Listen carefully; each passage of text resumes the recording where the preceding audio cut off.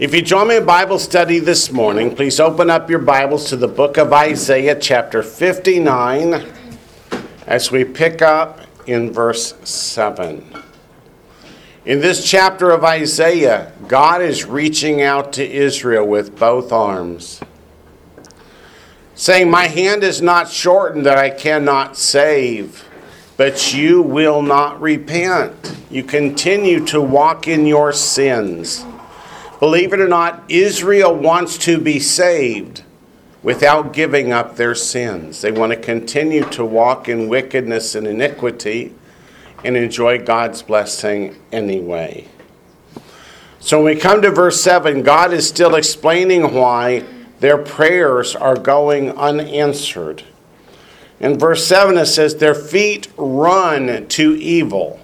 That is, they're not slowly walking toward it. They run toward it. It's their heart's desire. It's not that they make a mistake now and then. Their motivation in life is to run toward evil, run toward sin. It says, "And they make haste to shed innocent blood." I mean, I don't know how that could possibly relate to our society in America today, but how much innocent blood have we shed over the last few years? It says their thoughts are thoughts of iniquity. Wasting and destruction are in their paths. So let's look at Romans chapter 3. That word wasting is an interesting word. We'll talk about it when we come back from Romans 3. Romans chapter 3, verses 15 to 17.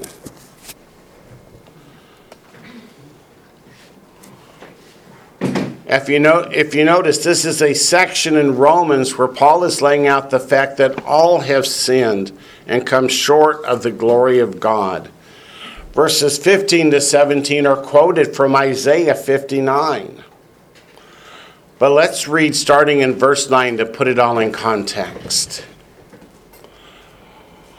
"What then? Are we better than they?" That is, are the Jewish people better than the Gentiles? And the answer is not at all. But that's not what the Greek says. The Greek says upantos, which means not entirely.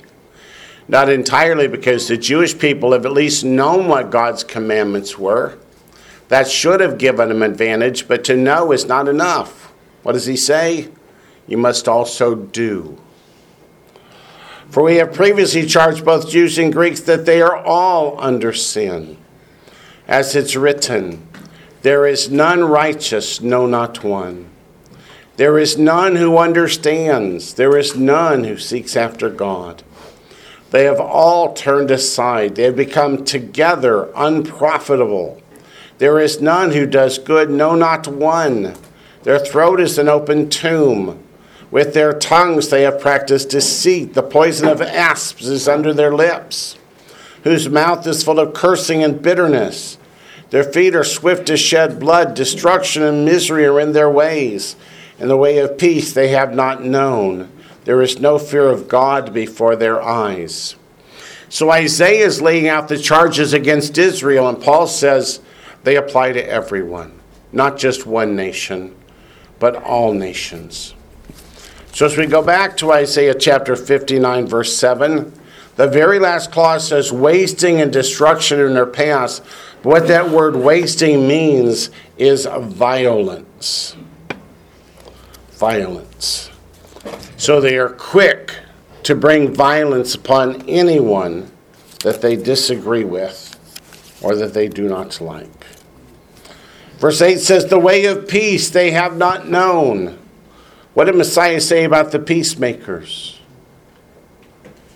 Keep a finger here and go up to Matthew chapter 5 to the Beatitudes.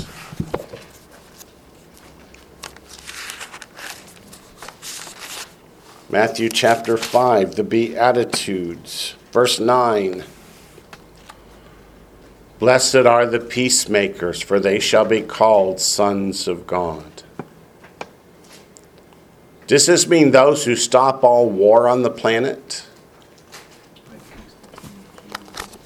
Make peace between Jew and Gentile. Make peace between brothers. Make peace between neighbors.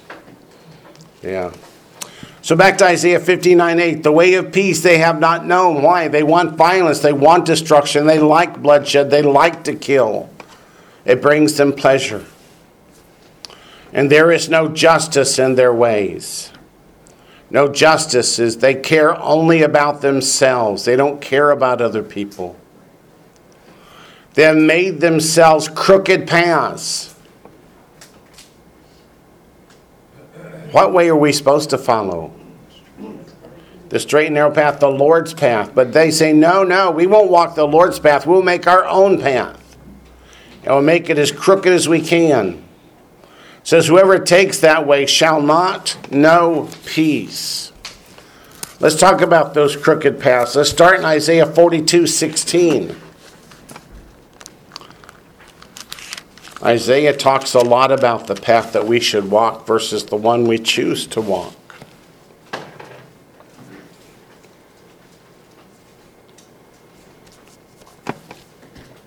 In Isaiah 42, we learn that Messiah came to take people off those crooked paths and to put them back on the way. To follow Messiah, for he is the way. To be one flock following one shepherd, going the way. In verse 16 of Isaiah 42, it says, I will bring the blind by a way they did not know, and will lead them in paths they have not known. I will make darkness light before them, and the crooked places straight. These things I will do for them, and not forsake them. This chapter is all about Messiah's coming, his death, burial, and resurrection, his attempts to lead people back to the paths of righteousness, back to make the crooked places straight, so the crooked paths to be made straight. Let's look at Matthew 3:3 in the New Testament. What does it say? Matthew chapter 3, verse 3.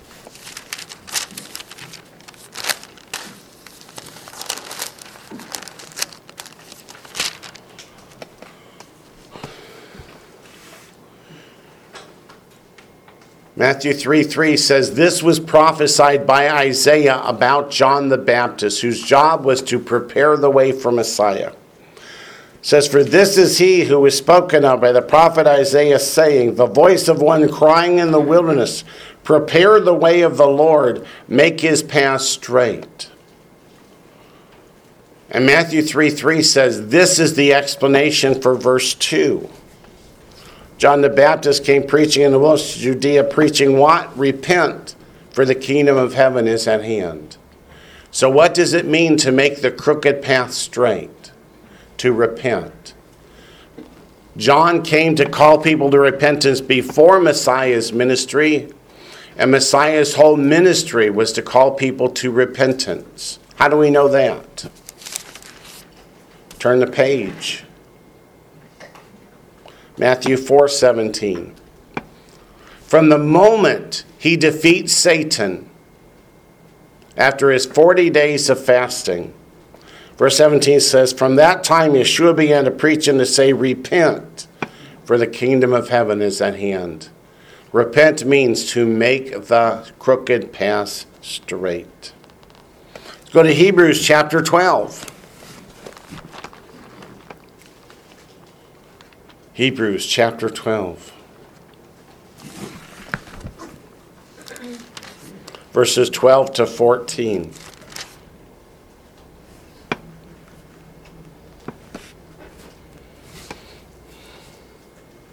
Hebrews chapter 12, verses 12 to 14. Therefore, what does therefore mean? Because of what you just read. We just read in verse 10 that we may be partakers of his holiness. In verse 11 we read that it yields the peaceable fruit of righteousness. Therefore, strengthen the hands which hang down and the feeble knees, and make straight paths for your feet. What do we learn straight paths mean? Repent. So that what is lame may not be dislocated, but rather be healed. Pursue peace with all people and holiness, without which no one will see the Lord. Do we have a question out there in Go to Meeting Land? Okay, it's just bleeding through a little. All right. Let us go back to Proverbs chapter 2. Proverbs chapter 2. What wisdom did Solomon have to share on this topic? Not what he did, but what did he say? Proverbs 2, verses 10 to 15. Proverbs chapter 2, verses 10 to 15. When wisdom enters your heart and knowledge is pleasant to your soul. What do they mean by knowledge? The knowledge of Torah. Discretion will preserve you. Understanding will keep you. To deliver you from the way of evil, that is to take you off the wicked, evil, crooked path and bring you back to the straight and narrow. From the man who speaks perverse things, that is from the false teachers who are trying to lead you astray.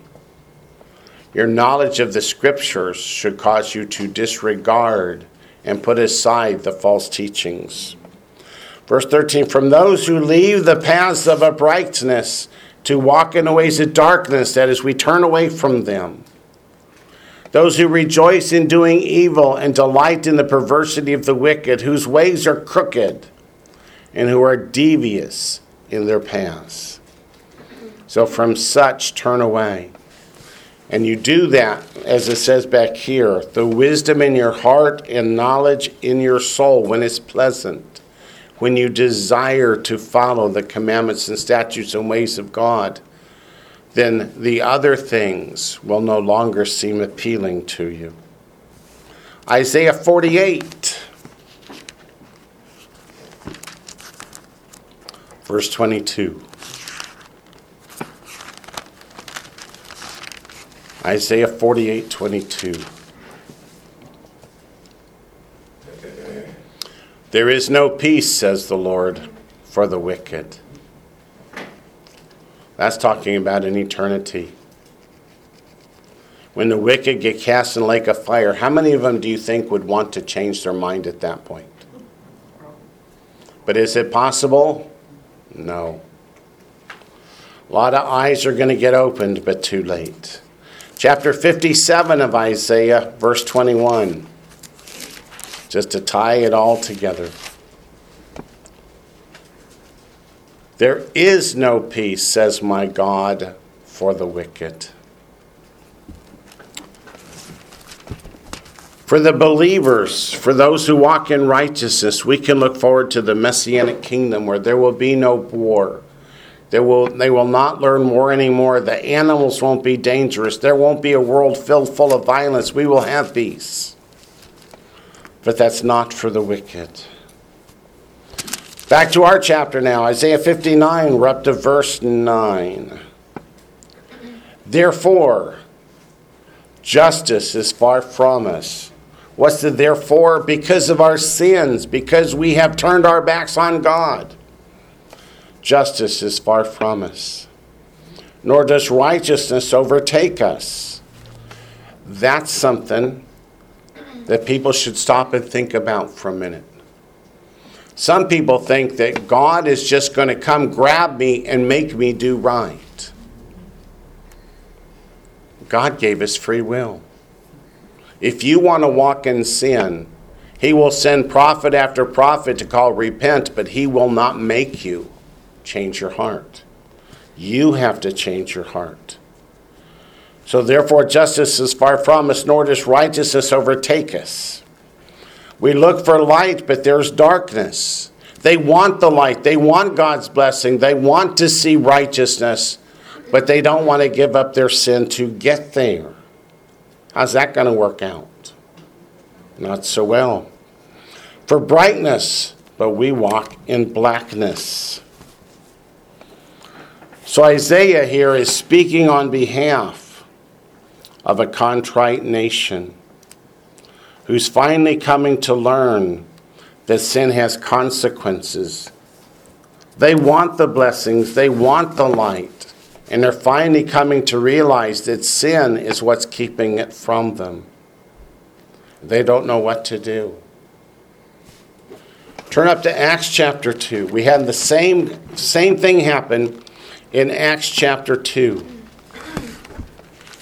When the Apostle Peter preaches on that Shavuot that we call Pentecost and explains the sins of the people to them, and when he does, they're broken of heart.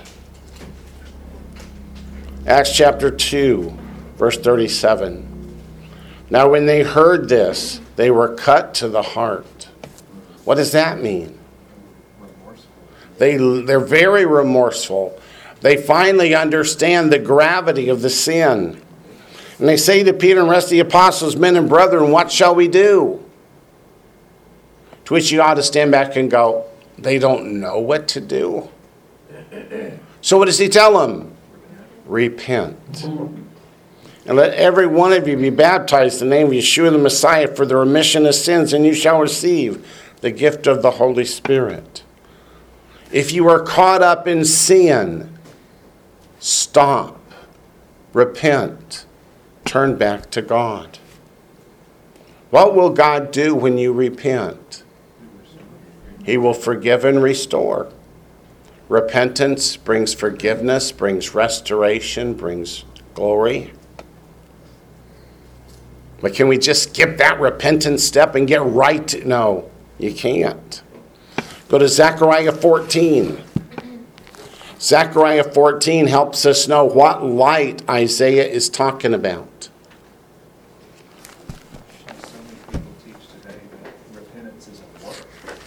So many people teach today that repentance is a work, and therefore you're trying to earn your salvation if you repent. But is that what the Bible teaches? It's absolutely not. Make your crooked path straight. It goes back to what you said. It's like people expect if I just pray, Lord forgive me, and then the Lord will just do the rest. That's, It doesn't teach that in the Scripture, does it? The Lord Nope. will teach you what to do through the Scripture. Yeah. Zechariah 14. What light is Isaiah talking about? Zechariah illuminates that for us, if you'll forgive the pun. Didn't even know it was one, did you? Okay. Zechariah 14, verses 6 and 7. Well, let's start with the last line of 5. The last sentence says, thus the Lord my God will come, and all the saints with you. This is talking about the return of Messiah at the end of the tribulation period to establish the Messianic kingdom on earth. It says, it shall come to pass in that day. What day? Day of the Lord. That's when all Israel gets saved, as Paul said in Romans 11, 26 and 27. Shall come to pass in that day that there will be no light. The lights will diminish. What does the light represent? Righteousness. What does the darkness represent? Evil. So at the end of the tribulation period, how is the world? Is it bathed in righteousness and goodness and justice? No, quite the opposite.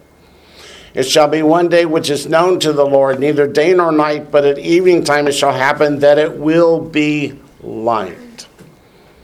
The Torah sages say that light is the dawning of salvation to the Jewish people and to the world. And they're right. Messiah will come and he will bring that light to the world. Let's go to 1 Thessalonians 5. We who call ourselves believers in Messiah, should we walk in darkness? No, we walk in the light. But don't take my word for it. Let's go look it up. 1 Thessalonians chapter 5.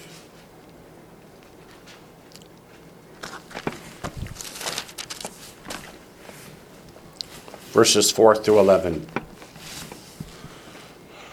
Verse 3 is about the labor pains, which is a term for the tribulation period in the day of the Lord. But you, brethren, are not in darkness, so that this day should overtake you as a thief. Paul's assuming that by brethren, he's talking to people who are saved by faith, who are walking in the light of Messiah. They're not walking in darkness. So he says, you're not walking in darkness. Because he says, if you're walking in darkness, then you're not the brethren. You are all sons of light and sons of the day. We're not of the night nor of darkness. Therefore, let us not sleep as others do, But let us watch and be sober. That's a reference to the old wedding ceremony. What did the potential bride do when she was waiting for the bridegroom to come get her? She kept a light in the window. She kept watch, for she didn't know when the bridegroom would come. Could the bridegroom come to her house and get her? No. He and a witness had to stop a ways from the house, had to blow a shofar and shout for the bride. And the bride who's made herself ready would come out of the house and come to meet them where they are. And then they would go together back to the Father's house. It's a big picture. Verse 7, for those who sleep, sleep at night, and those who get drunk are drunk at night. That reminds me of a plaque in one of my favorite diners. I shouldn't say it, but it just makes me chuckle. It says, you can't drink all day unless you start in the morning. Yeah. Let's not get drunk at all. Okay, verse 8. But let us who are of the day be sober. That's what Paul says. Don't be drunk at all. Be sober. Putting on the breastplate of faith and love, and as a helmet, the hope of salvation. For God did not appoint us to wrath, but to obtain salvation through our Lord Yeshua the Messiah. He's talking about the tribulation period, which is when God pours out his wrath. And what does verse 9 say? God did not appoint us to wrath. That's not our future. Our future is to go in the rapture, to obtain salvation through our Lord Yeshua the Messiah, who died for us. That whether we wake or sleep, that is, whether we die as a believer before Messiah comes or whether we live until he comes, we should live together with him. That's 1 Thessalonians chapter 4. Therefore, comfort each other and edify one another, just as you also are doing. Have any of you noticed that this world is getting very hard? Life is hard these days. And if you watch the news, it's so depressing. Is the world getting better and better? That's the teaching of the amillennials, that the world is just getting more and more righteous till pretty soon it's going to be wholly and completely righteous. What world are they living in? The world I live in, it's hard. But why do we hang in there? Because we know what's coming. The trumpet's going to blow and we're going to go home. And thus we shall always be with the Lord. So let's go back to Isaiah 59 before I get too preachy. We're up to verse 10. This is Isaiah speaking on behalf of Israel, saying, we grope for the wall like the blind. Why does the blind grope for the wall? Because they don't know the path to walk. We grope as if we had no eyes. We stumble at noonday as at twilight, or as dead men in desolate places. What's caused that blindness? Let's go to the book of Hosea. Hosea means salvation. It's another form from the same verb from which we get the name Yeshua.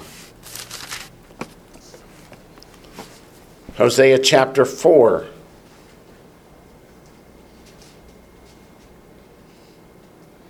Hosea 4 sounds much like Isaiah 59.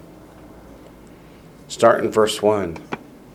Hear the word of the Lord, you children of Israel. For the Lord brings a charge against the inhabitants of the land. There is no truth or mercy or knowledge of God in the land. By swearing and lying, killing and stealing, and committing adultery, they break all restraint, with bloodshed upon bloodshed. And why? To go down to verse 6, God tells us why. My people are destroyed for lack of knowledge, because you have rejected knowledge. I also reject you from being priests for me, because you've forgotten the Torah, the law, the commandments, statutes, and judgments of your God. I also will forget your children. Remember Deuteronomy 8:11. If you forget the commandments of God, you have forgotten God. So the solution, turn to chapter 6. Verse 1. Hosea 6:1. Come, let us return to the Lord. Repentance. Repentance. Verse 3 says, let us pursue the knowledge of the Lord. How do we gain the knowledge of the Lord? We study the Scriptures.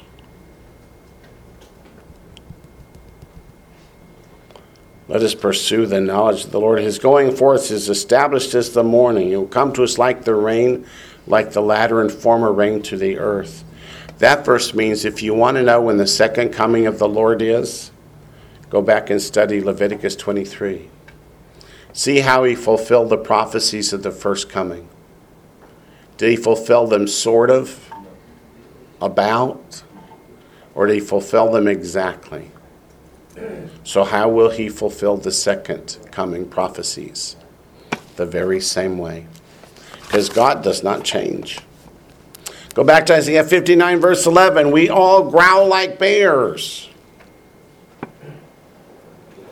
and moan sadly like doves. You know, that verse is a little more interesting if you look at the Hebrew. What is the Hebrew word for bear? It's dove. Dove or dove, yeah. And the word for dove is Yonah, as in Jonah. So we all growl like bears. Why do bears growl? Are they nice animals coming to be petted? They're grumpy. They're coming to eat you.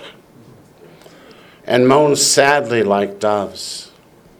We look for justice, but there is none. For salvation, but it's far from us. Why? They want salvation, but they want it without repentance. Let's go to Luke chapter 1.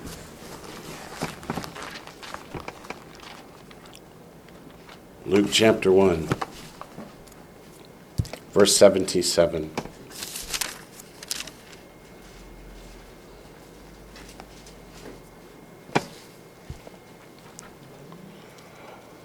This is a section of prophecy, it tells us in verse 67. It says, now his father Zechariah, that's the father of John the Baptist, was filled with the Holy Spirit and prophesied, saying, and verse 77 is to give knowledge of salvation to his people by the remission of their sins.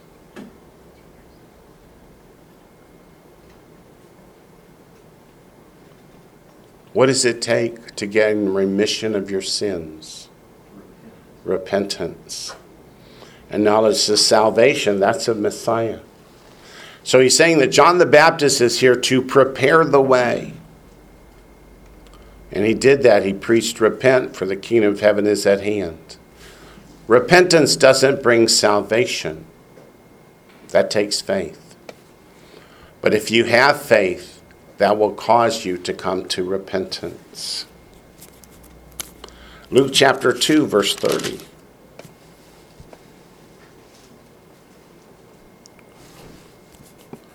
Messiah is 40 days old. 40 days old. And there's a man named Simeon waiting for the consolation of Israel, which is the Messiah. The Holy Spirit comes upon him. And he says in verse 30, as he looks upon this 40-day-old baby, which is our Messiah Yeshua, says, for my eyes have seen your salvation, which you have prepared before the face of all peoples, a light to bring revelation to the Gentiles and the glory of your people Israel. In the Holy Spirit, he prophesies and says, God told me I would not die until I saw the Messiah, and now I've seen it with my own eyes. What a beautiful testimony that is. And then Luke chapter 3, verses 1 through 6.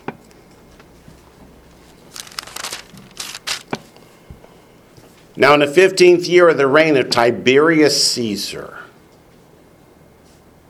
Pontius Pilate being governor of Judea, Herod being tetrarch of Galilee, his brother Philip, tetrarch of Iturea, and the region of Trachonitis, and Lysanias, tetrarch of Abilene, while Annas and Caiaphas were high priests. That should cause us to go, what? God says a man is high priest for life. How can we have two? It tells you that Israel's not following God's commandments. The word of God came to John, the son of Zechariah, in the wilderness. This is John the Baptist. And he went into all the region around the Jordan, preaching a baptism of repentance for the remission of sins. As it is written in the book of the words of Isaiah the prophet, saying, the voice of one crying in the wilderness, prepare the way of the Lord, make his path straight. Every valley shall be filled, and every mountain and hill brought low. The crooked places shall be made straight, and the rough ways smooth. And all flesh shall see the salvation of God.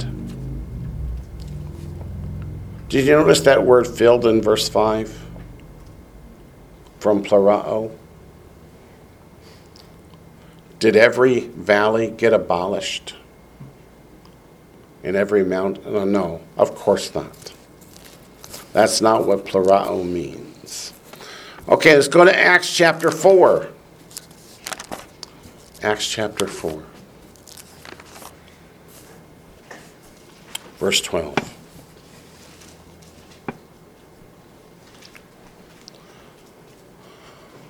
Acts chapter 4, verse 12 is about Yeshua, our Messiah.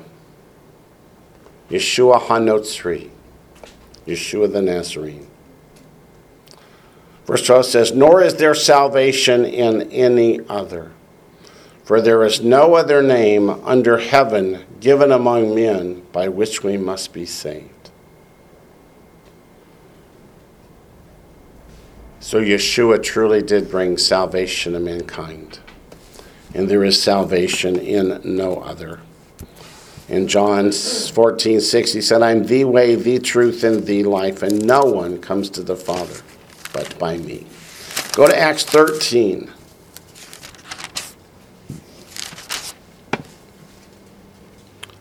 Verse 47. We're still talking about Messiah is that light.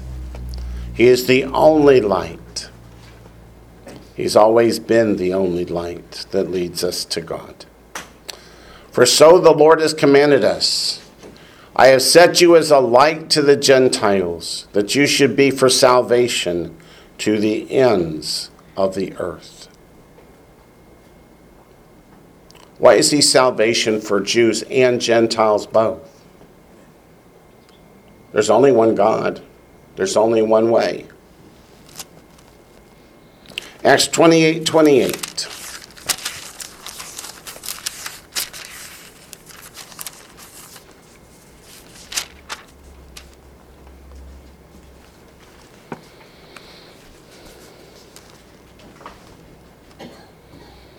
Therefore, let it be known to you that the salvation of God has been sent to the Gentiles, and they will hear it.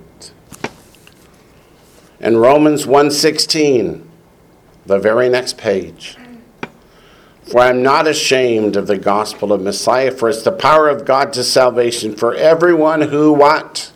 Believes. For the Jew first, and also for the Greek or the Gentile. For the righteousness of God is revealed. It's revealed from faith to faith, as it's written, the just shall live by faith. That's Habakkuk 2:4. For the wrath of God is revealed from heaven against all ungodliness and unrighteousness of men who suppress the truth in unrighteousness. Did Paul just say, get saved or die? Yeah, get saved or die. But they left us a choice, right? Go back to Isaiah 59.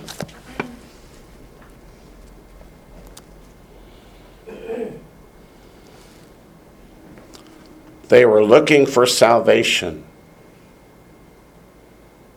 but they weren't following God's path, God's way to find it. Let's go back to Romans 10:10.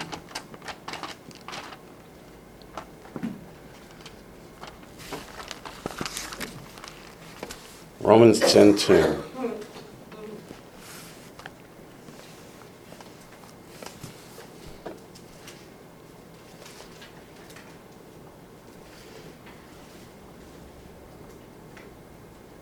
For with the heart one believes unto righteousness. Romans 10:10. If your heart has truly turned to God, and you embrace God in faith and love, what will that cause? Repentance. It will cause a change in your life. With the heart one believes unto righteousness. If you believe in God, then you must turn from your sins and walk in his ways. Otherwise, you don't truly believe. The only way you can walk in sin is to believe that either there is no God or that God will not do what he said he would do. And that is to bring wrath upon all ungodliness. So if with the heart one believes unto righteousness, and with the mouth confession is made unto salvation, we must confess that Yeshua is the Lord. But first you've got to believe it. When you say Yeshua is the Lord, what does the word Lord mean? He's my master. He's the one I serve. He's the one I obey. He's the one I follow. I walk his path. He's my shepherd. I'm the sheep. 2 Corinthians chapter 7.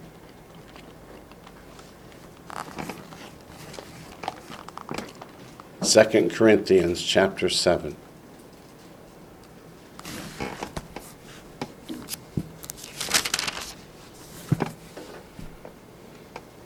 Verse 1 says, therefore, having these promises, beloved, let us cleanse ourselves from all filthiness of the flesh and spirit, perfecting holiness in the fear of God.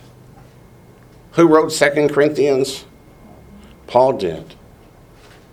Does verse 1 say continue in sin, it's okay? Absolutely not. It says the very opposite, doesn't it? And let's look at verse 10. For godly sorrow produces repentance, leading to what? Salvation. Not to be regretted, but the sorrow of the world produces death.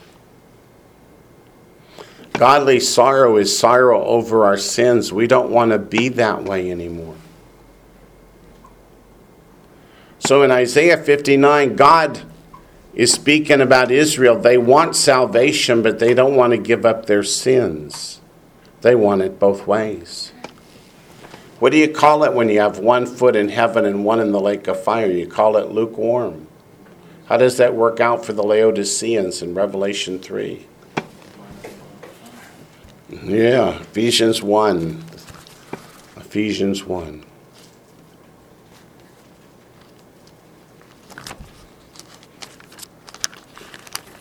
God lets you choose, but you have to choose.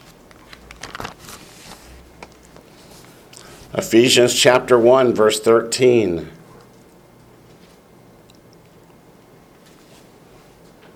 Ephesians chapter 1, verse 13. The him here is Messiah, Yeshua.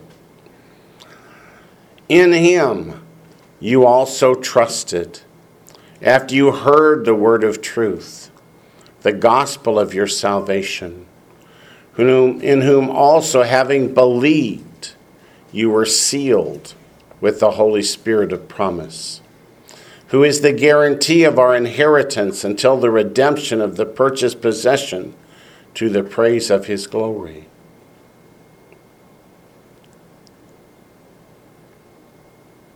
Faith.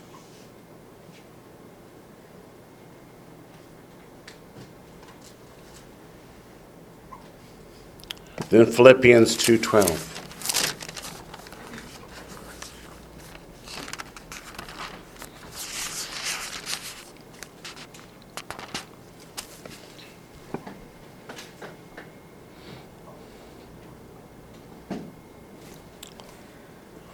Who wrote Philippians? Paul did. Therefore, my beloved, as you have always obeyed, not as in my presence only, but now much more in my absence, work out your own salvation with fear and trembling. What does that mean? Does it mean earn your salvation? No.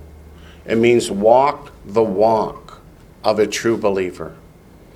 Demonstrate your salvation to the world by your changed heart, by your changed path. For it is God who works in you both to will and to do for his good pleasure.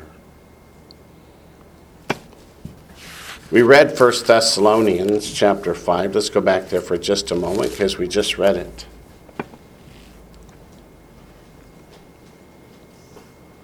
I just like to bring it up whenever I can.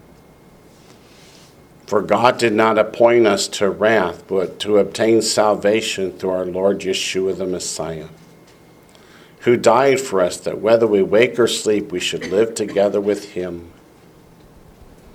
Was listening to another Messianic leader just this week saying, I get angry every time somebody mentions the pre-trib rapture.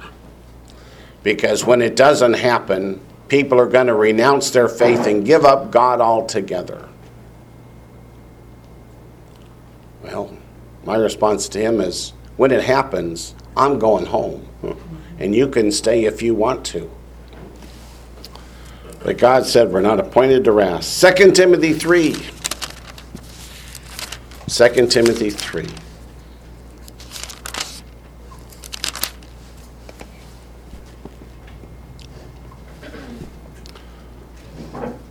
Verse 14.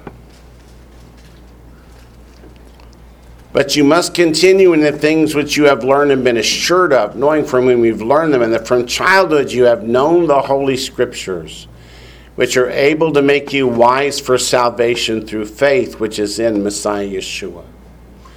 These verses are so important because in Isaiah chapter 59, people say, well, how should Israel have known the word of the Lord? Did they have the Old Testament scriptures? They did. Are the Old Testament scriptures sufficient to make you wise unto salvation in Messiah? Yes, they are. Last verse on this topic, Hebrews 5. Hebrews 5:9.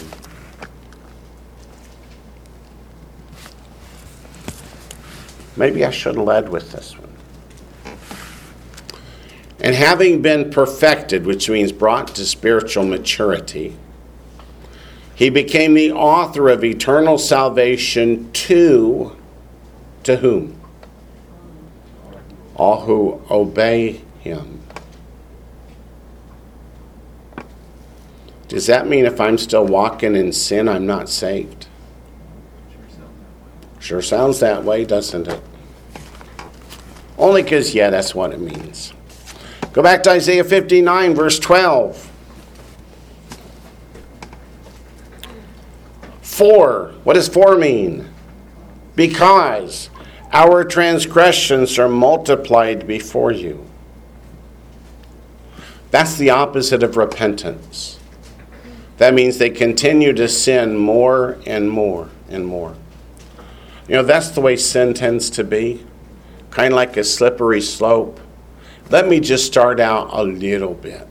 Let me just play with a little bit. And pretty soon what happens, the conscience gets seared, and it takes more and more and more to give you those thrills. Until before you realize it, you've lost all control. So our transgressions are multiplied before you, and our sins testify against us.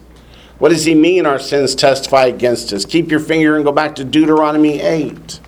I referred to it, but let me have you turn back and look at it with your own eyes.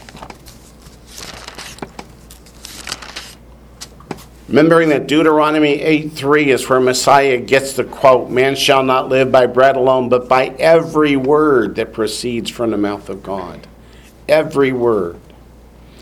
In verse 11 it says, beware that you do not forget the Lord your God by not keeping his commandments, his judgments, and his statutes, which I command you today.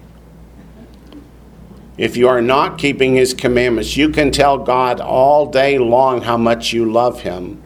And what does the Bible say? But you don't. You've forsaken him. You've forgotten him. Don't you wish you could be your judge come Judgment Day?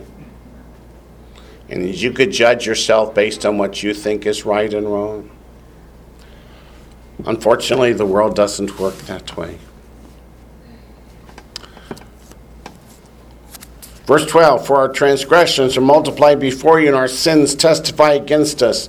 For our transgressions are with us. They're with us because we have not repented of them. We've not turned away. And as for our iniquities, we know them. It's not that we didn't realize we were sinning. We know. Verse 13, in transgressing and lying against the Lord and departing from our God. In transgressing, we understand that's sinning. What's it mean, lying against the Lord?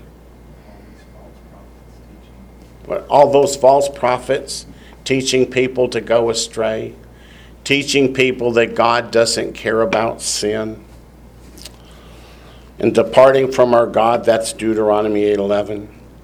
Speaking oppression and revolt, conceiving and uttering from the heart words of falsehood. What's a falsehood? It's a lie. When it says conceiving and uttering from the heart, it means we tell the lie because that's what we believe. That's what we want to be true, is the lie. But turn up to Revelation 21, which tells us what is the fate of all liars. Revelation 21, verse 8.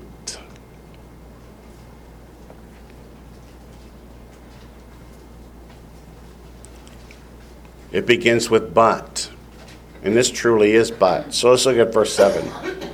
He who overcomes shall inherit all things, and I will be his God, and he shall be my son.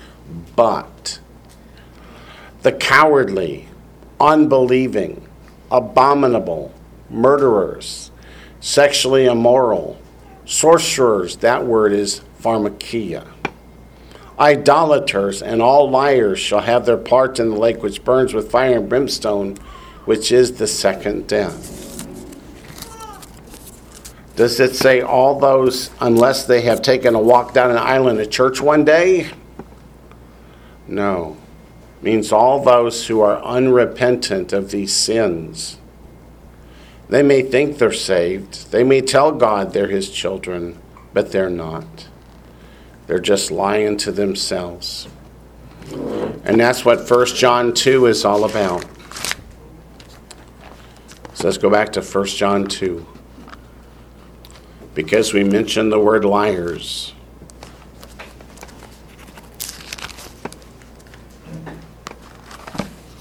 First John 2, verses 3. We'll go all the way through 6 today.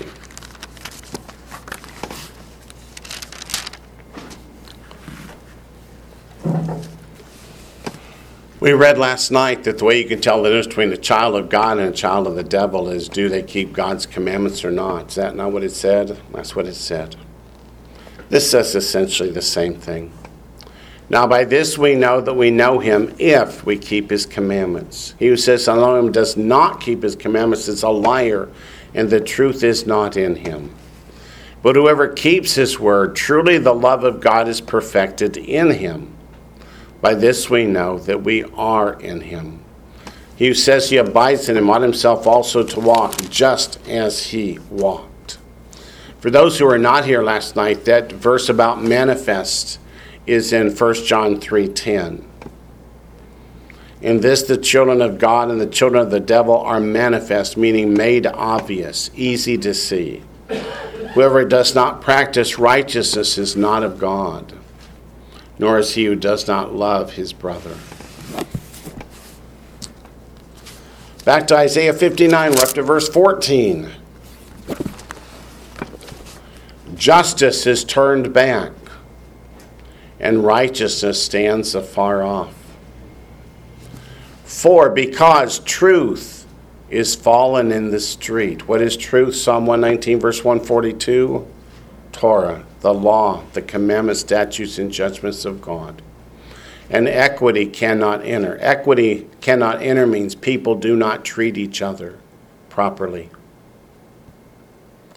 Equity is treating one's fellow man fairly. So truth fails, and he who departs from evil makes himself a prey. That means not only do they not want to walk in righteousness, but they want to persecute, to shut up those who do want to walk in righteousness. Boy, that doesn't sound like today at all, does it? Oh, my goodness. Just read this morning in the news, there's a group of students that are suing their teacher because the teacher has a certain bulletin board on which she's got some Bible verses posted. So they're suing, and they will win, and she will lose her job.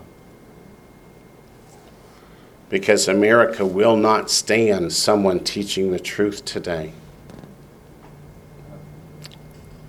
Verse 15, so truth fails, and he who departs from evil makes himself a prey, makes himself a victim. The others want to destroy them, to shut them up.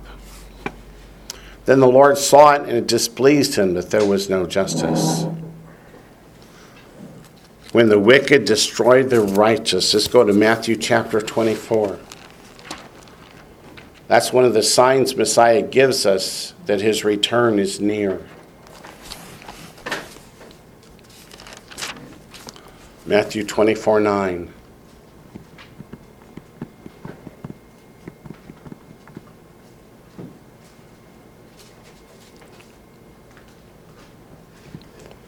Verses 5 through 8 are the first four seals of Revelation. Is there a question from the GoToMeeting land? No, the baby just grabbed my phone, sorry. Okay, no problem. Going back on mute. Matthew 24, verse 9. Then they will deliver you up to tribulation and kill you, and you'll be hated by all nations for my name's sake.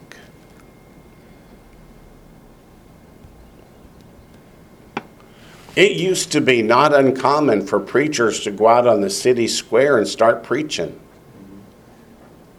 Have you seen news incidents lately where a preacher has done that and the crowds come and beat him senseless and the cops haul him off to jail?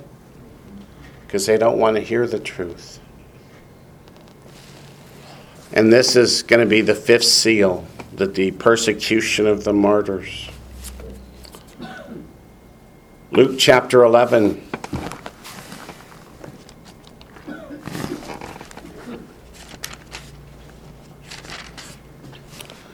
Luke chapter 11.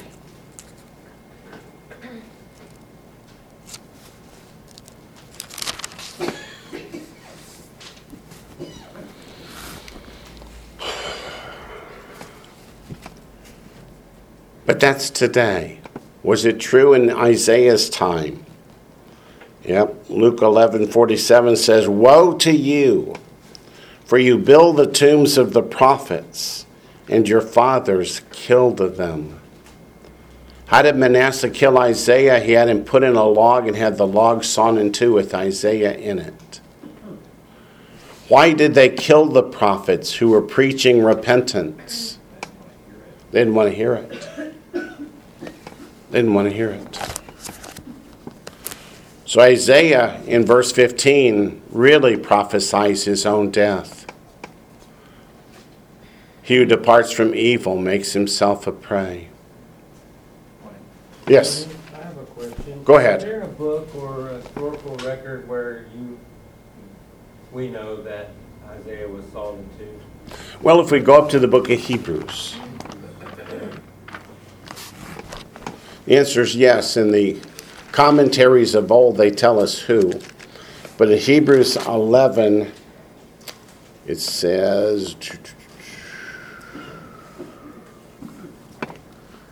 verse 36, Hebrews 11:36.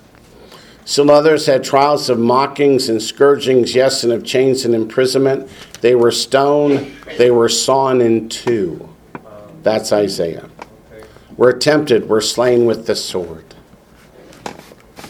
Thank you. Yep. Is there any place in the New Testament where it says There's going to come a time where they don't want to hear right teaching. 2 Timothy chapter 4. 2 Timothy 4. It's hard to read 2 Timothy 4 and not think of today.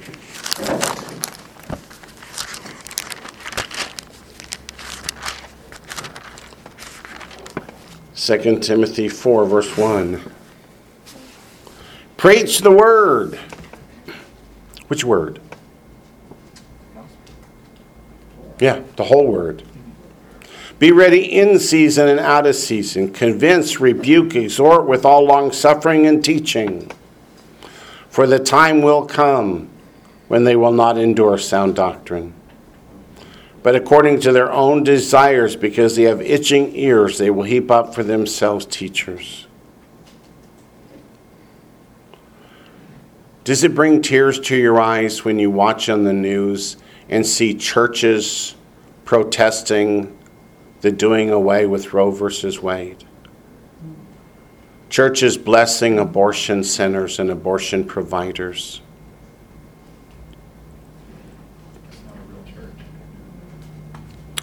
Verse 4, and they will turn away their ears from the truth. They don't want to hear God's commandments anymore. They say, we'll do what we want to do, and then we'll all be saved in the end. And that's what it means to be turned aside to fables.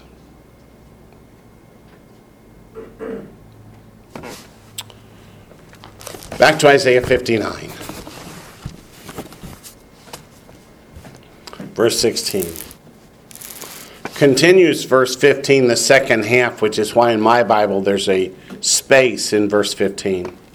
So verse 15, and then the Lord saw it displeased him because there was no justice. He saw that there was no man, that is, no man to preach repentance, to preach rightness. No one standing in the offices of prophet, priest, or king outside of Isaiah. And wondered that there was no intercessor. Therefore his own arm brought salvation for him.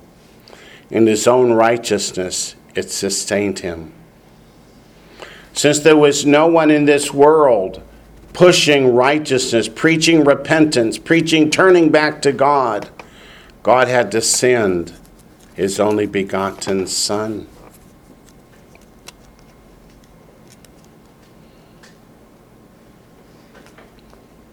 So when they were unwilling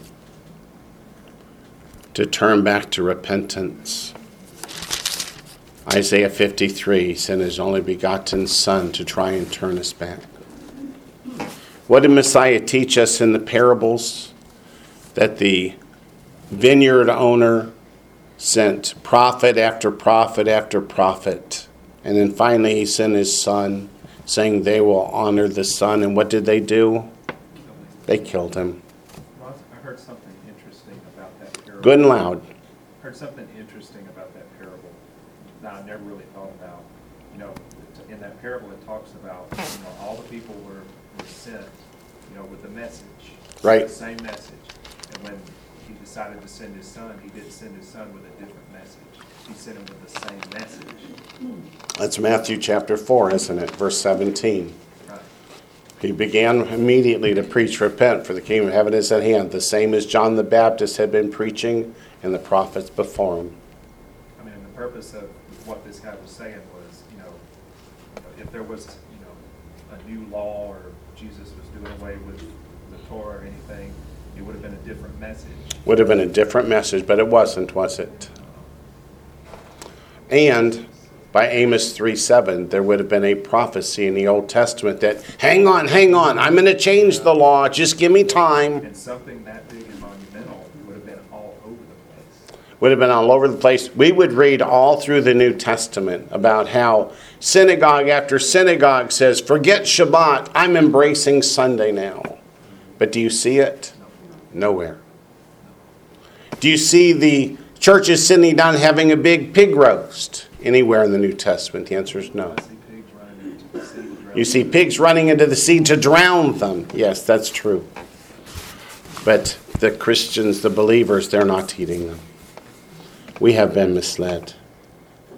So verse 16, because there was no one to lead them back. God gave them prophets, priests, and kings. Did the kings lead them to God or into idolatry? Did the priests teach the righteousness of God? Did they preach the scriptures? Or did they turn to where their motivation was money? Where does it say, and the priests taught for pay? That's in Micah. Let's go look at Micah. What is their motivation? To lead people to God or to fill their pockets? Micah chapter 3, verse 11. Her heads refer to the kings, the leaders, the judges, whose responsibility was to lead them in ways of righteousness. But it says her heads judge for a bribe, and her priests teach for pay. When Messiah sent out his apostles, his disciples, 2 by 2, what percentage did he tell them to take from everybody? Was it 5%? Was it 10%? Let's go look. Matthew chapter 10, verse 8.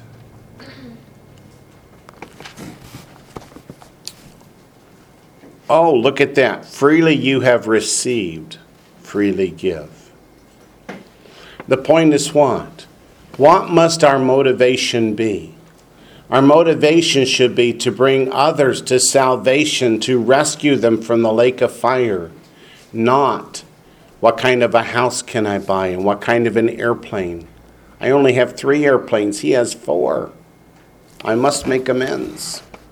Go back to Isaiah chapter 59. Verse 17, for he, that's Messiah he, put on righteousness as a breastplate and a helmet of salvation on his head. He put on the garments of vengeance for clothing and was clad with zeal as a cloak. Let's go to Ephesians 6.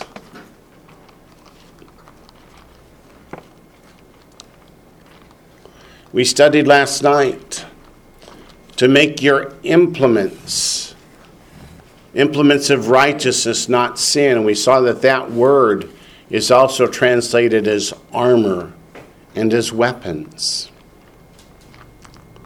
How do we defend ourselves against Satan? Let's go to Ephesians chapter 6. Verse 13.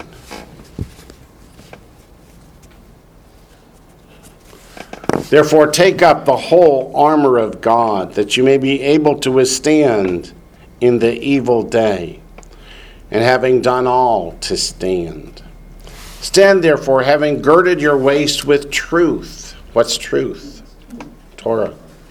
Having put on the breastplate of righteousness. What's the opposite of righteousness? Lawlessness. This is how you defend yourself from the attacks of the devil. Having shod your feet with the preparation of the gospel of peace. Above all, taking the shield of faith with which you will be able to quench all the fiery darts of the wicked one. And take the helmet of salvation and the sword of the Spirit, which is the word of God. Praying always with all prayer and supplication in the Spirit.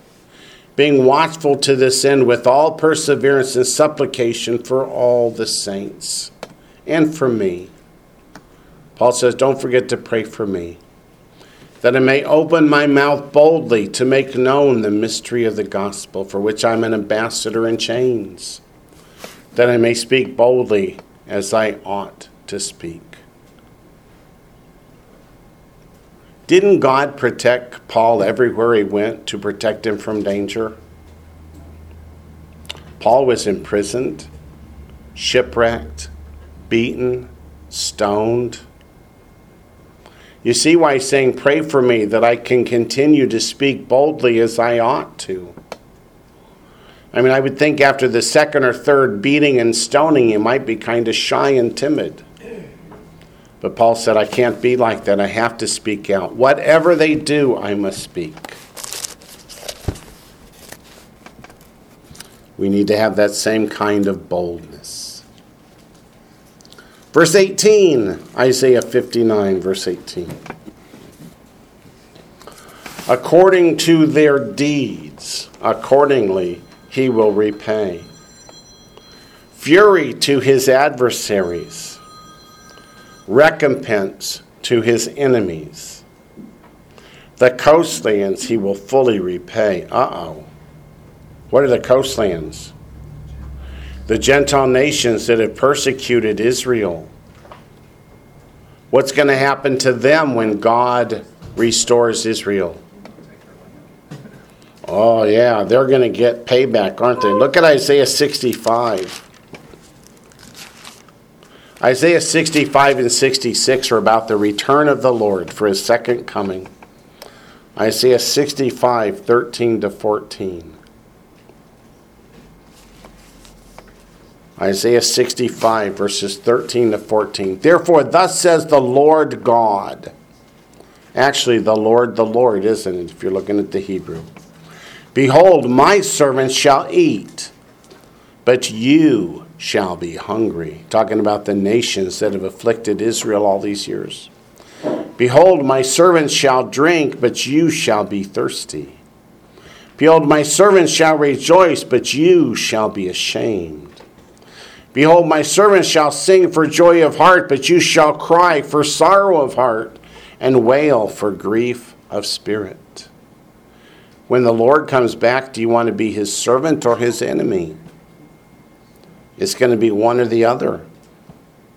Isaiah 66 describes it further, first in verses 5 and 6.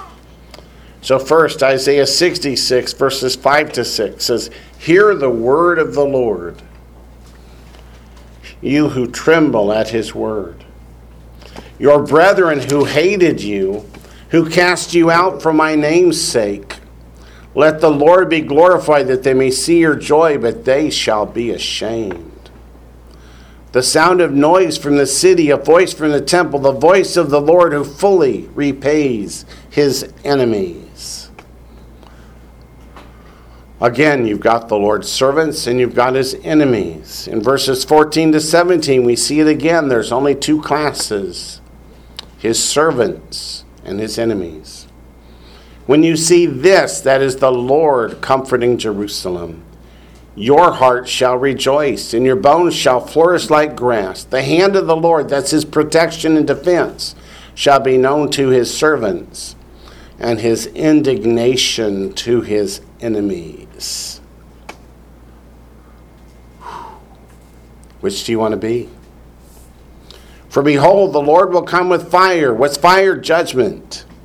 With his chariots like a whirlwind, to render his anger with fury and his rebuke with flames of fire. For by fire and by his sword the Lord will judge all flesh, and the slain of the Lord shall be many. Those who sanctify themselves and purify themselves to go to the gardens after an idol in the midst, eating swine's flesh, and the abomination of the mouth shall be consumed together, says the Lord. What more evidence do you need that the Lord did not declare all piggies clean than to see what the Lord's going to do to those that are eating the piggy when he returns at the end of the tribulation period? That's why you have to teach that the whole Old Testament's been abolished, that way that you can... Yeah. But what does the book of Acts say? The Old Testament was given to us that we may learn from it. Learn from it, not ignore it. All righty, back to Isaiah. Of course, I know we're in Isaiah. But chapter 59, verses 19 and 20 and 21. 19 says, So shall they fear, they being who? His enemies. The name of the Lord from the west, and his glory from the rising of the sun. So who's going to come to fear or reverence and awe the name of the Lord? Everybody. When the Lord returns, what happens to all those that are not saved? They die. When the enemy comes in like a flood, Even in my Bible, they put a note here. See Revelation 12:15. Yeah, that's the armies of Satan. The Spirit of the Lord will lift up a standard against him. That standard, that Nasi, is our Messiah. I don't know why Satan still thinks he can win this battle. We've read the end. The Redeemer. Who's the Redeemer? That's Yeshua, our Messiah. The Redeemer will come to Zion or Zion. But before we read any more of 20, let's go look at Zechariah chapter 14. Is it he thinks he can win, or is he just want to take as many people with him? Well, I've not asked him, but if I were in his shoes, I think I'd be on my knees begging for forgiveness, and he's not. I mean, it's just, It could simply be he wants to take as many people with him as possible, because he's just not a nice guy. But isn't he being portrayed that way in children's stories and all today, that Satan's really a nice guy, he's just misunderstood? How dangerous is that? You've read that in the city of Boston, the Church of Satan is petitioning to have their flag flown on City Hall. If you've ever been to Boston, you're not surprised. Zechariah 14 is the tribulation period. Verse 14, behold, the day of the Lord is coming. It's at hand, it's here. The day of the Lord is a 1,000-year period. Starts with the rapture and resurrection and goes to the new heavens and the new earth. Give me scriptures that support the day of the Lord is 1,000 years. Psalm 90 verse 4, 2 Peter 3:8. And your spoil will be divided in your midst. This suggests that all the nations of the world are trying to get Israel to divide the land. Can you believe that? Anyone who's seen the news believes that. Biden is on his way to Israel to tell them that they can't allow Jews to go up and pray on the Temple Mount because that's not theirs. That Jerusalem is the capital of Palestine, not Israel. What happens to America every time a president does something like that? Natural disasters hit, don't they? So let's watch and see what's going to happen here.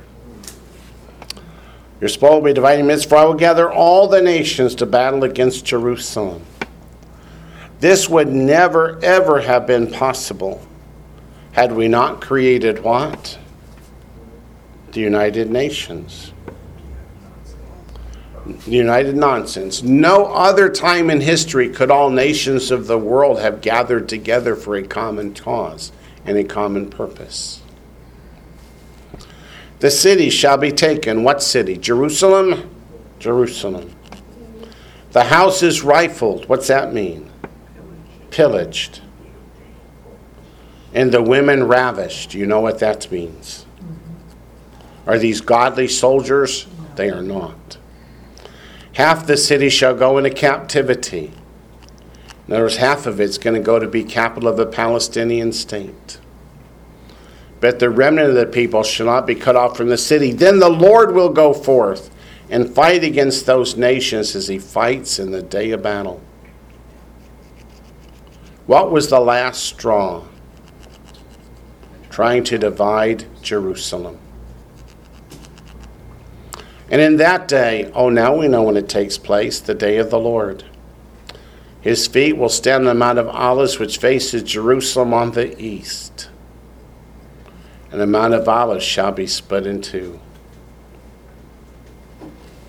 How bad does it get? Verse 12. This shall be the plague with which the Lord will strike all the people who fought against Jerusalem.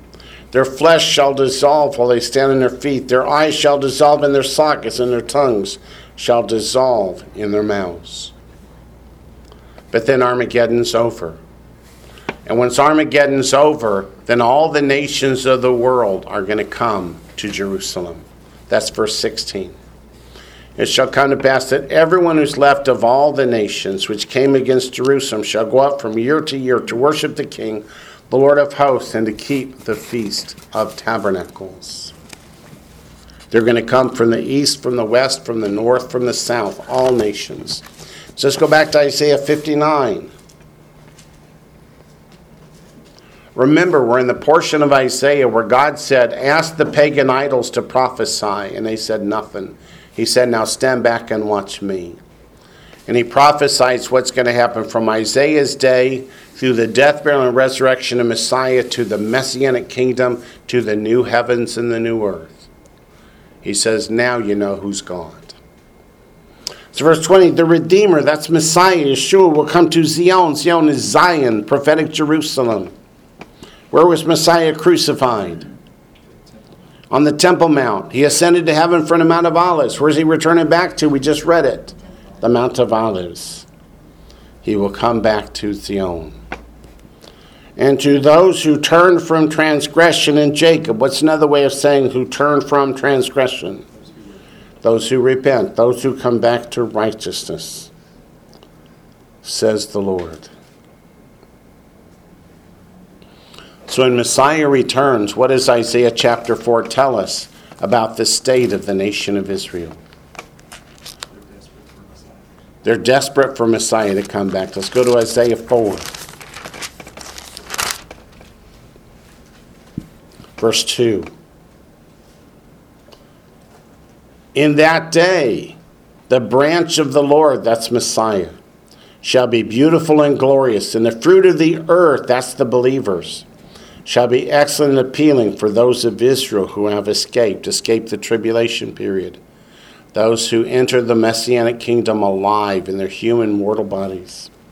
Shall come to pass that he who's left in Zion and remains in Jerusalem will be called holy, everyone who's recorded among the living in Jerusalem. When the Lord has washed away the filth of the daughters of Zion and purged the blood of Jerusalem from her midst, by the spirit of judgment and by the spirit of burning. That's the tribulation period. The Lord will create above every dwelling place of Mount Zion, and above her assemblies a cloud and smoke by day, the shining of a flaming fire by night. That's how God dwelt with Israel in the wilderness. For over all the glory there will be a covering. What kind of a covering? That's a chuppah, marriage canopy. Who lives under a marriage canopy? The bridegroom and the bride. There should be a tabernacle. Oh, the Lord's so clever. Which festival teaches this establishment of the kingdom? Tabernacles, Sukkot. There will be a tabernacle for shade in the daytime from the heat, for a place of refuge, and for a shelter from storm and rain. Zechariah 13 also tells us how is it that Israel went from being a sinful nation to one who's repented and come back to God. What did it take? That's Zechariah 13. Verse 7 is about Messiah's crucifixion and about the diaspora, the 2,000 years of wandering.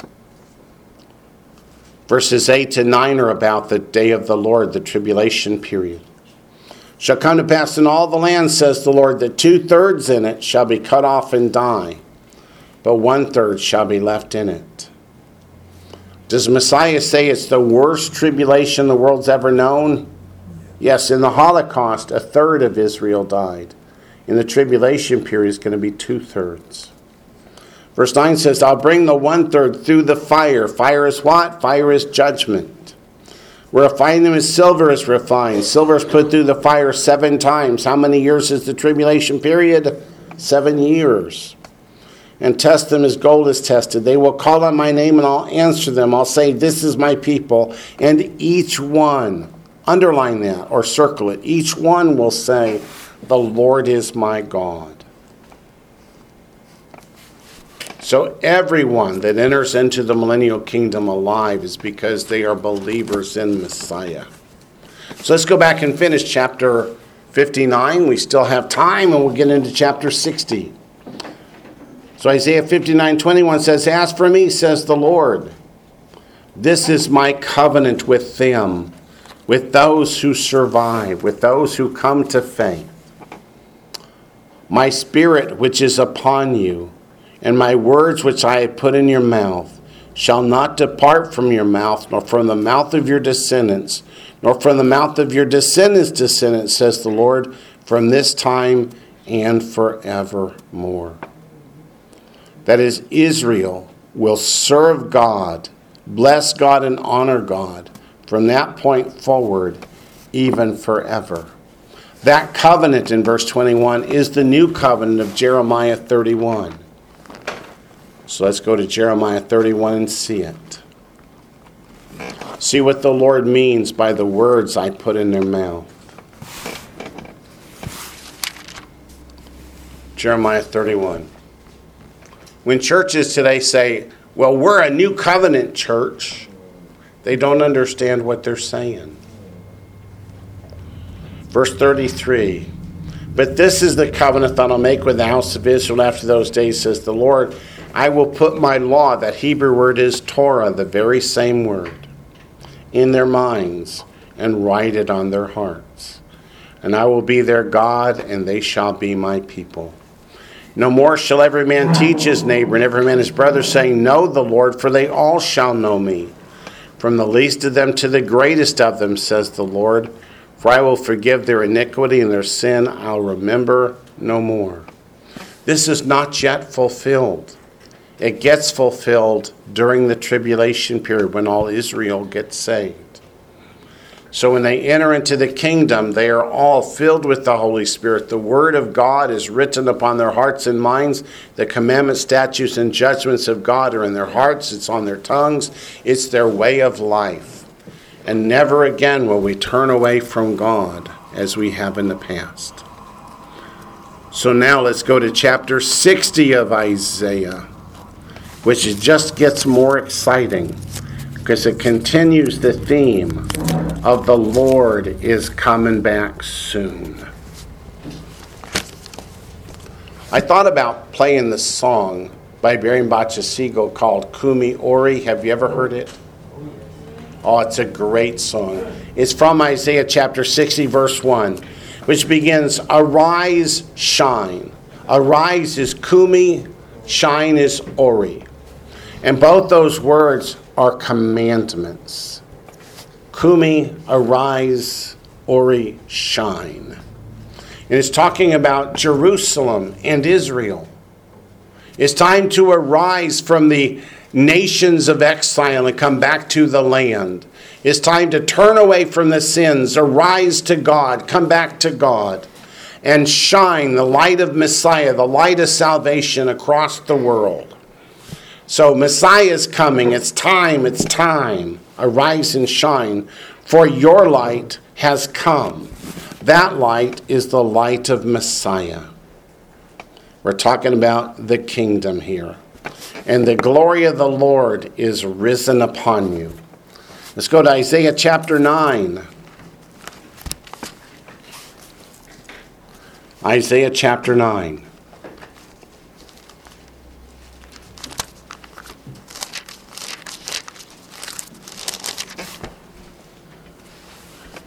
Verses 2 to 7.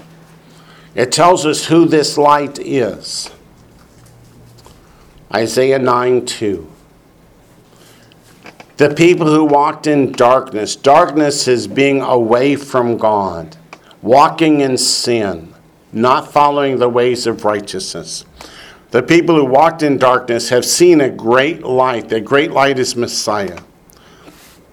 Those who dwelt in the land of the shadow of death, upon them a light has shined. You have multiplied the nation and increased its joy. They rejoice before you according to the joy of harvest, as men rejoice when they divide the spoil. For you have broken the yoke of his burden and the staff of his shoulder. That is, you brought him back out of captivity. The rod of his oppressor, as in the day of Midian. For every warrior's sandal from the noisy battle and garments rolled in blood will be used for burning and fuel of fire, meaning no more war, no more need for such garments. For because unto us a child is born, unto us a son is given. Child is born as the first coming, son is given as the second coming. And the government, that is the government of Israel as well as the world, will be upon his shoulder. His name will be called Wonderful Counselor, Mighty God, El Gabor, Mighty God. Everlasting Father is Father of eternity, is Ad Olam, it's a word pair. Prince of Peace. Of the increase of his government and peace there will be no end upon the throne of David and over his kingdom, to order it and establish it with judgment and justice. From that time forward, even forever, the zeal of the Lord of hosts will perform this. He is that light that shines in the darkness. In Isaiah 4, we just read about him appearing in the pillar of fire and pillar of smoke, as he did in the wilderness. And remember when Israel had his back to the Red Sea and they're panicking, here comes the might of Egypt, we're doomed. And when God appeared in that pillar of fire and smoke, the light shined on Israel, but darkness to Egypt, out of the same pillar. He is that light. He's always been that light. He'll always be that light. Go back to Exodus 16. Exodus 16.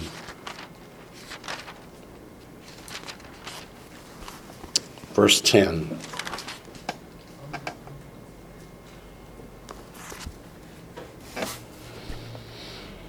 Now it came to pass, as Aaron spoke to the whole congregation, the children of Israel, that they looked toward the wilderness, and behold, the glory of the Lord appeared in the cloud.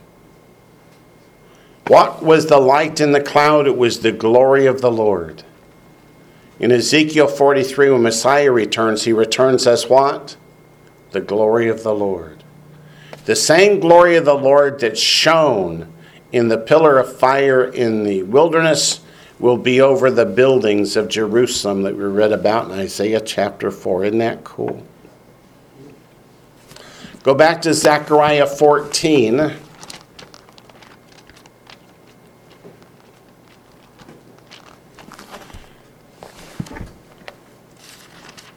And we're just going to do the short version since we've looked at it already. Zechariah 14. The last part of 5 through 7. Thus the Lord my God will come, and all the saints with you. Who are the saints that are coming with Messiah? Are those the angels? No, they're the raptured and resurrected saints. How can we return with Messiah if we have not been with Messiah? It shall come to pass in that day that there will be no light. The lights will diminish. What's it mean that there will be no light? By the time Messiah returns, what is the condition of the world? Is it a godly, righteous, religious world? Or is it a world of pure evil, pure darkness? That's what it means, there'll be no light. Lights will diminish. It shall be one day which is known to the Lord, neither day nor night, but at evening time it shall happen that it will be light. That light is the Lord my God returning, or Messiah Yeshua returning with all the saints. The light returns to the world. And notice the next verse, verse 8, and in that day it shall be that living waters shall flow from Jerusalem. What did we learn in John 7, verses 37 and following? Those living waters mean the Holy Spirit. The Holy Spirit's going to flow from the Temple Mount like it's never flown before. Let's go to Psalm 7, verse 6.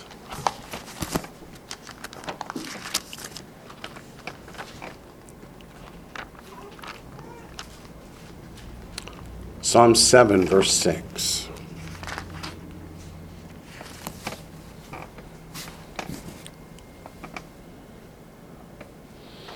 Arise, O Lord, in your anger.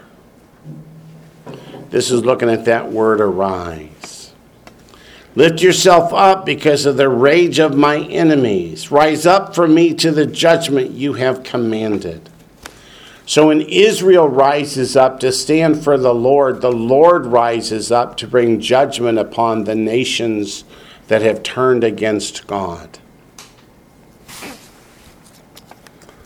I want to follow that theme a little more. Psalm 9:19.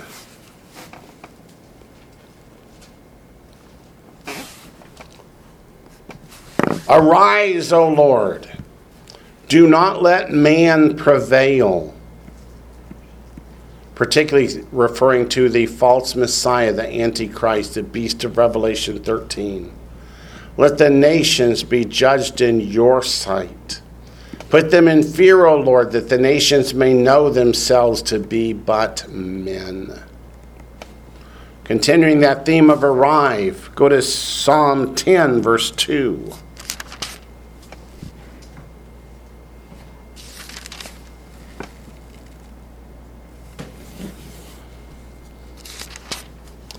The wicked in his pride persecutes the poor.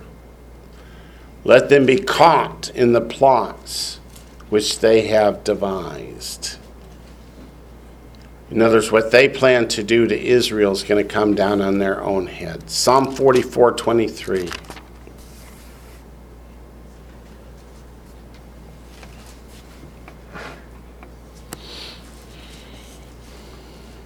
Closely associated with the rise is the verb awake. In Psalm 44:23 it says, Awake, why do you sleep, O Lord? Arise, do not cast us off forever. Meaning when the Lord arises for judgment in the day of the Lord, it's going to lead to the restoration of the children of Israel back to the land as Messiah comes to rule and reign from this time and forevermore. Psalm 68.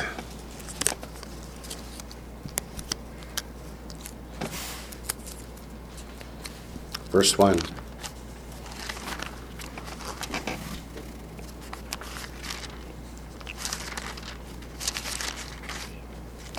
Psalm 68, verse 1. Let God arise. What happens when God arises? Let his enemies be scattered. Let those who hate him flee from before him. When God arises for judgment in the day of the Lord, who can withstand his judgment? Nobody. So let's not be there. Psalm 82, verse 8.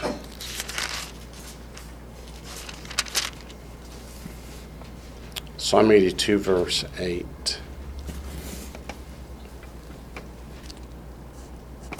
Arise, O God, judge the earth. That's the tribulation period. For you shall inherit all nations. When Messiah returns and the tribulation period is over and he establishes the kingdom, what portion of the earth does he rule over? Every bit of it. For you shall inherit all nations. Psalm 102, verse 13.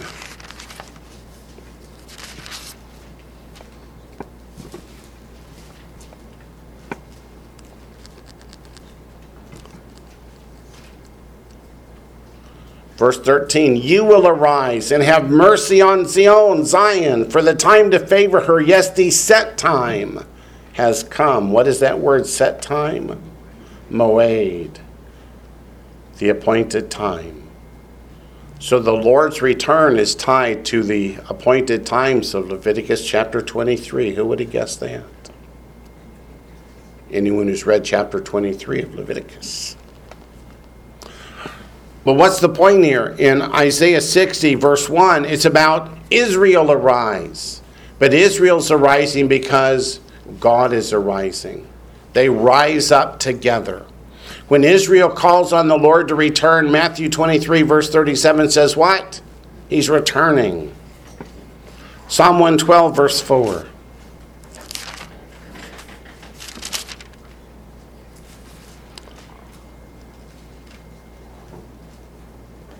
Unto the upright. What's another term for upright? The righteous. There arises light in the darkness. Psalm 112, verse 4. However dark the world gets in the tribulation period, upon the upright the light will shine in the darkness. He is gracious and full of compassion and righteous. He refers to the light. Who is that light? That's Messiah. Psalm 132, verse 8.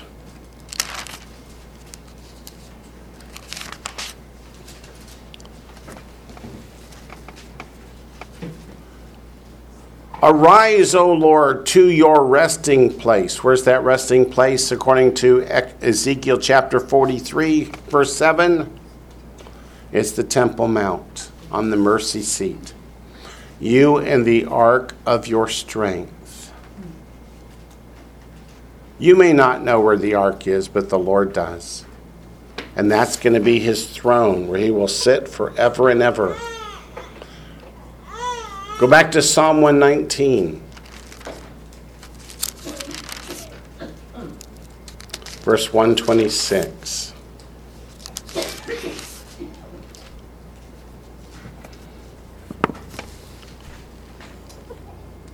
When will God arise? Why didn't he arise 1,000 years ago or 2,000 years ago?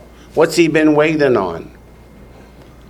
For it to be time, yes, but Psalm 119 verse 126 says, it's time for you to act, O Lord, for they have treated your law as void. Has there been any time in this world that you can think of more than today when people treat the law as void?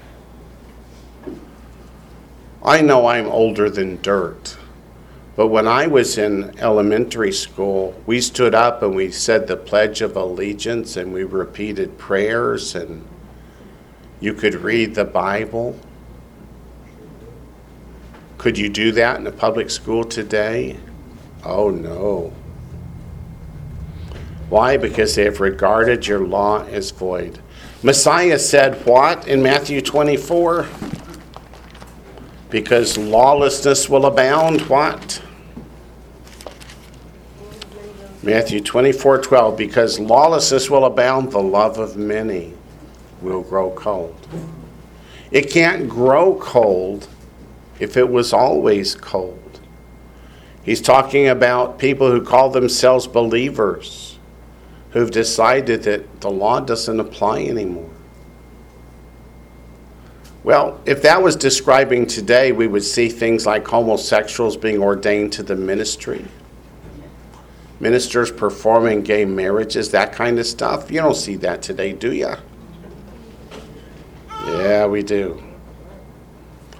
Lawlessness will abound. How many preachers have I heard teach on this verse? When they come to that word lawlessness, they talk about people speeding in school zones and running stop signs. Is that the kind of lawlessness this is talking about? No, it's not. Go to Ezekiel 43 for a moment. Ezekiel 43 is where Messiah returns as the glory of the Lord.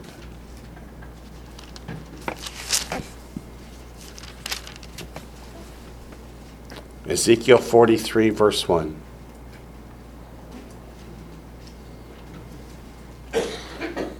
Afterward, he brought me to the gate that faces toward the east. I'm not being tongue-in-cheek. That's the eastern gate of the Temple Mount, the one that faces the Mount of Olives, where Messiah will return. And behold, the glory of the God of Israel, that's Messiah, came from the way of the east. He comes from the Mount of Olives, where Zechariah 14 said he touched down. His voice was like the sound of many waters. That's the way his voice is described in Revelation 1:15.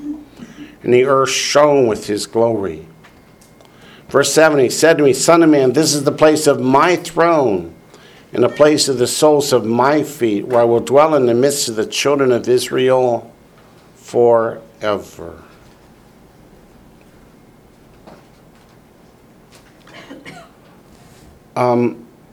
He can't come into the temple if there isn't one. If this is getting close to being fulfilled, there should be talk about rebuilding a third temple. And just this past week, the rabbis began to cut the stones for the next temple. They did it on Independence Day in Israel. They're actually cutting the stones, not just the cornerstone. That's been there for 30 years. I've seen that myself. But they're making all the stones for the temple. In their view, they say the construction of the third temple has begun. That to me is exciting. What's our time like? Almost gone, but not quite. So we can get to verse 2. Isaiah 60, verse 2. For behold, what does behold mean? Some importance coming, right? The darkness shall cover the earth. That's going to be the state of the world right before Messiah returns. Darkness represents sin, the absence of light.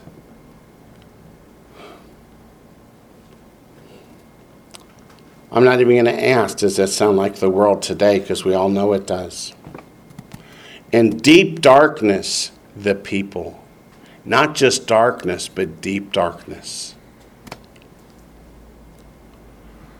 That is, at least in the 50s and the 60s, people pretended to believe in God. And many of them actually did. But the Lord will arise over you. That is when it seems that the world has grown the most dark. That's when the light will arise. Messiah will arise. And his glory will be seen upon you. Let's go look at Romans chapter 2. Romans chapter 2.